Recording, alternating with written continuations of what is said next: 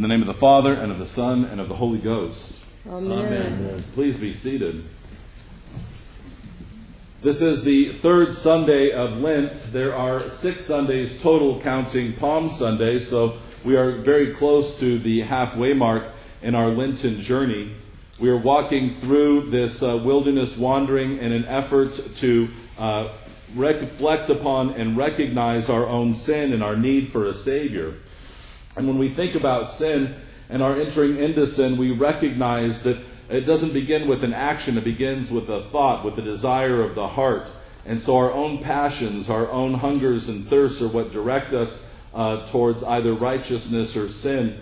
And so we need to look at those devices and desires of our hearts. And what better place to reflect upon that than in Exodus, here in chapter 17, where the nation of Israel is in the wilderness and they're thirsting for water, and they allow their thirst to gain such a power over them that they begin to argue with God and they begin to reject Him.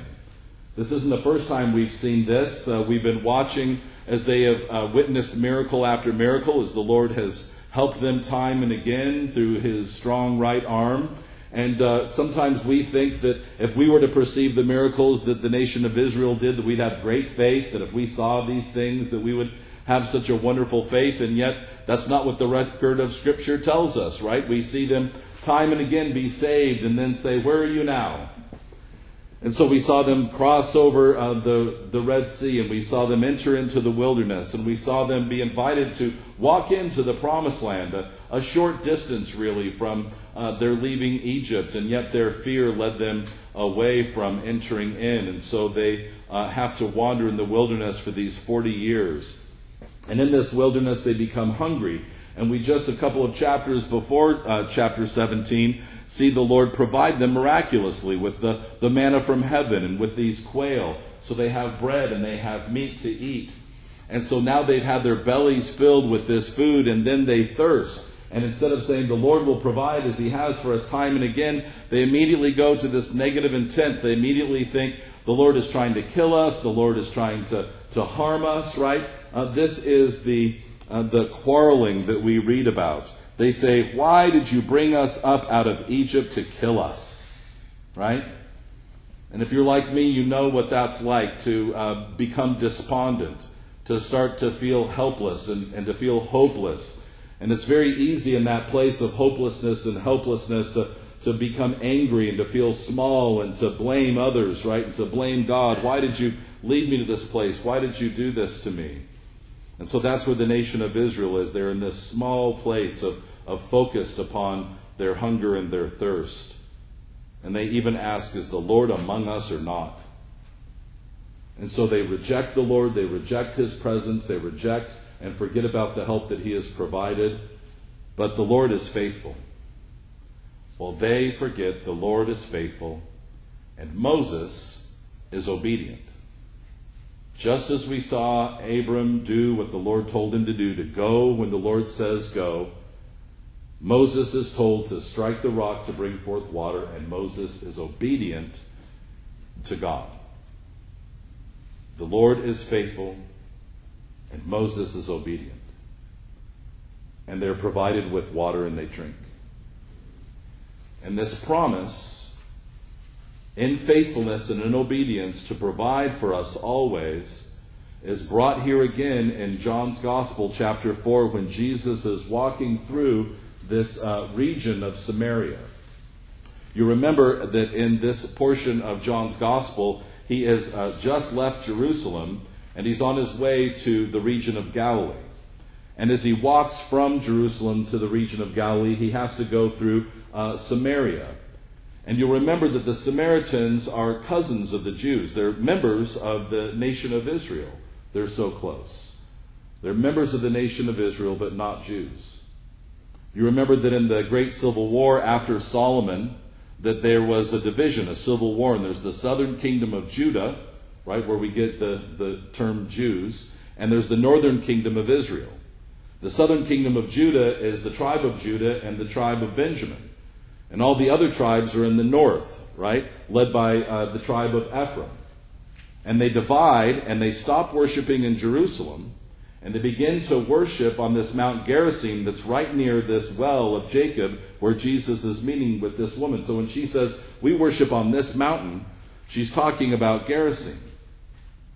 And so the Samaritans have been taken over by that northern empire of the Assyrians, and they get renamed the Samaritans by the Assyrians. And so they know the scriptures, at least the law. They know the first 5 books, and they know that there's the coming of the Messiah, but they've rejected the prophets, and they've rejected true worship in Jerusalem. And because of that, we read the Jews have nothing to do with Samaritans, both members of the nation of Israel. But the Jews have nothing to do with Samaritans. And so this is the first reason why we would be shocked that Jesus is speaking to this woman. John's telling us he's not supposed to. He's a Jew.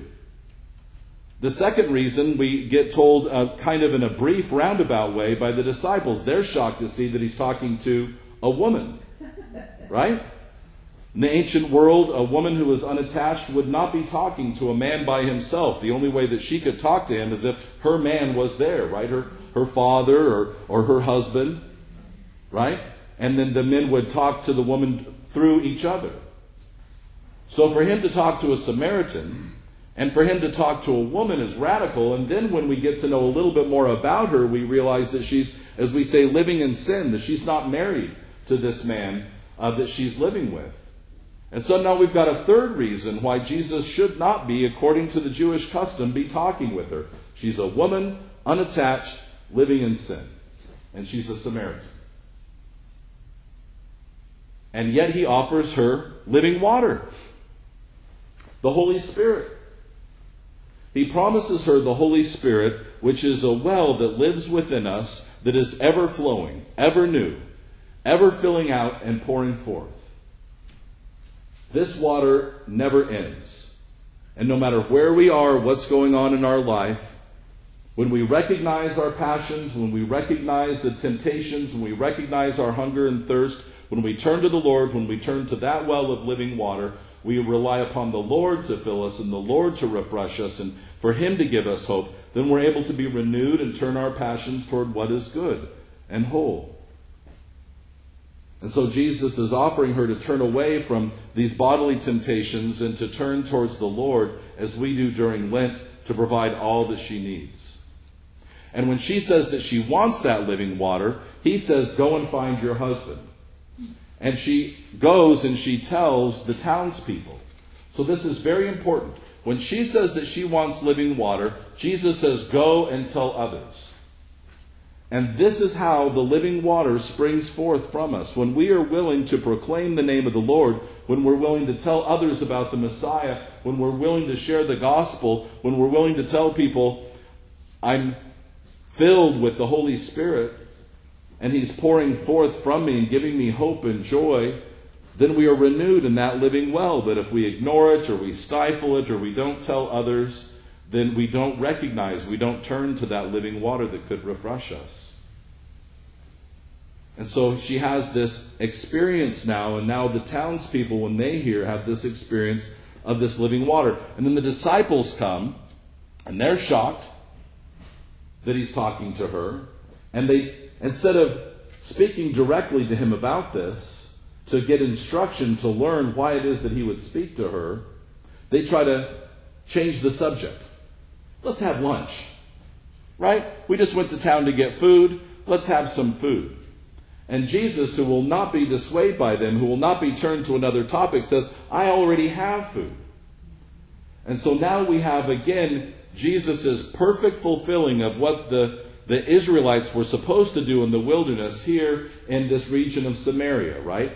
Where they've been hungering and thirsting and crying out and saying, Lord, why have you abandoned us? Jesus says, I have living water and I have bread. And the bread that he has brings us again back to Abraham, right? Who did what the Lord told him to do. Jesus says what? I have bread, and this bread is what? To do the will of him who sent me, to accomplish his work.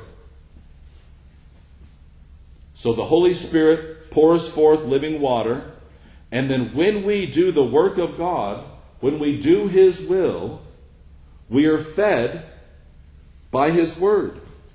We're renewed, we're strengthened through obedience, through faithfulness, through loyalty, through faith. We are strengthened as we do the will of God. And so now Jesus has revealed both the water and the bread.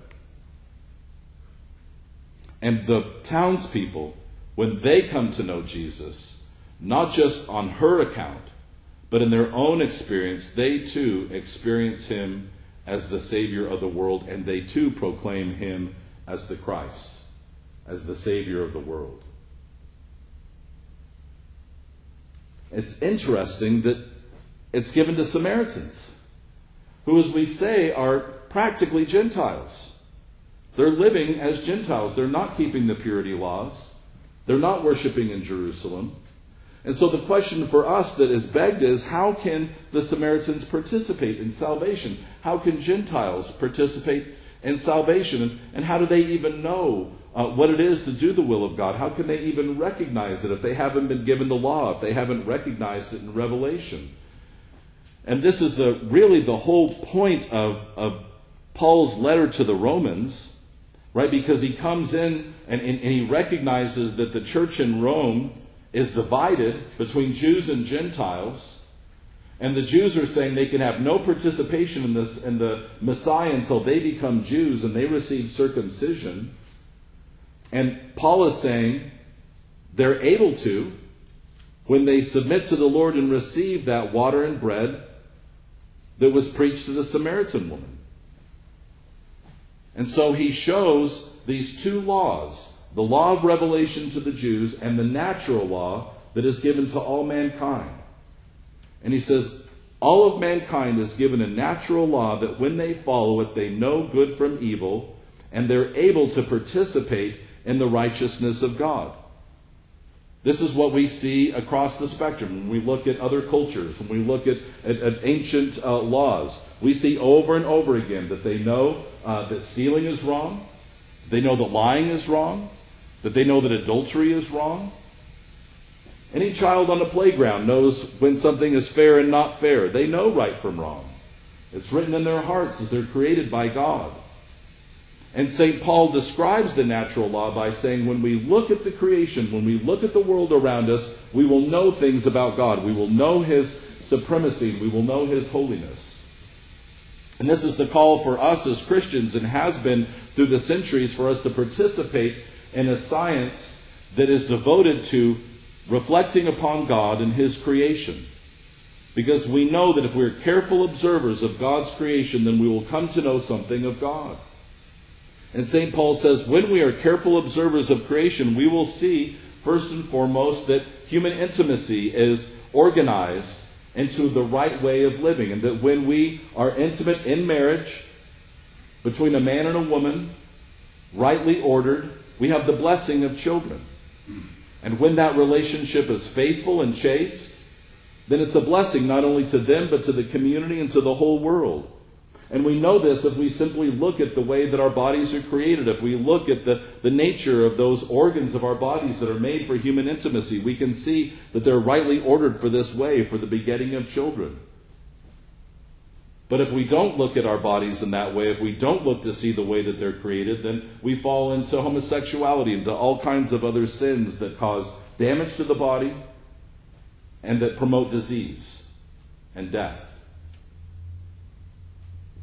And we fall into that when we don't reflect upon the way that we were created, the way that our bodies were created, and the way that nature has been ordered. And once we turn away from that, and once we start to look towards idols, and we worship celebrity, or we worship people, or we worship creatures, or we worship money or power, or any of those other things, then our minds become as corrupt as those things that we worship. Because what we worship is what we become like. If we worship stone, our minds and hearts become stone. If we worship the living God, then we reflect his spirit, his love, and his truth. If we worship celebrity, and we worship greed, and we worship gossip and slander, and we worship sexual immorality, then that's the way that our hearts and minds will bend, and we will be broken, unable to tell right from wrong. So much so that when people begin to worship those things, they begin to feel that they have no power over themselves. And so you'll often hear, we can't tell people how to rightly order their intimacy because they can't overcome their impulses. They can't control their impulses. And yet often those are the same people that want to persecute and take away the livelihood of people that fall into sin, and don't want to strengthen our young people and those in our communities to be able to show restraint and to be able to show right ordering in their relationships. So not only do we have a responsibility to teach the right ordering of human sexuality and human intimacy, but we have a responsibility to teach discipline and to teach how to walk in godly ways and how to look to see the creation and how the Lord puts into our hearts and minds all those things necessary to turn towards that food and drink that is His righteousness. And St. Paul does not shy away from calling it righteousness. He says, the righteous shall live by faith. In other words, for us to live right, we have to rightly order our hearts and minds in the obedience and loyalty to God and to His natural law in creation. And when we do that, when we are open to God's righteousness, that spring of living water wells up. And it's not just a water that feeds and refreshes us, but it's a water that would feed and refresh all those around us. That living well becomes so powerful and so prolific that it would be an offering to all those that would come to hear of the saving embrace of our Lord and Savior Jesus Christ, of His love for us, of His desire for us to live rightly ordered lives, to worship the Lord, and so to have everlasting life, because we worship the God of life. We worship the God of love. And we will become like Him as we worship Him and devote our lives to His faith. Amen. Amen.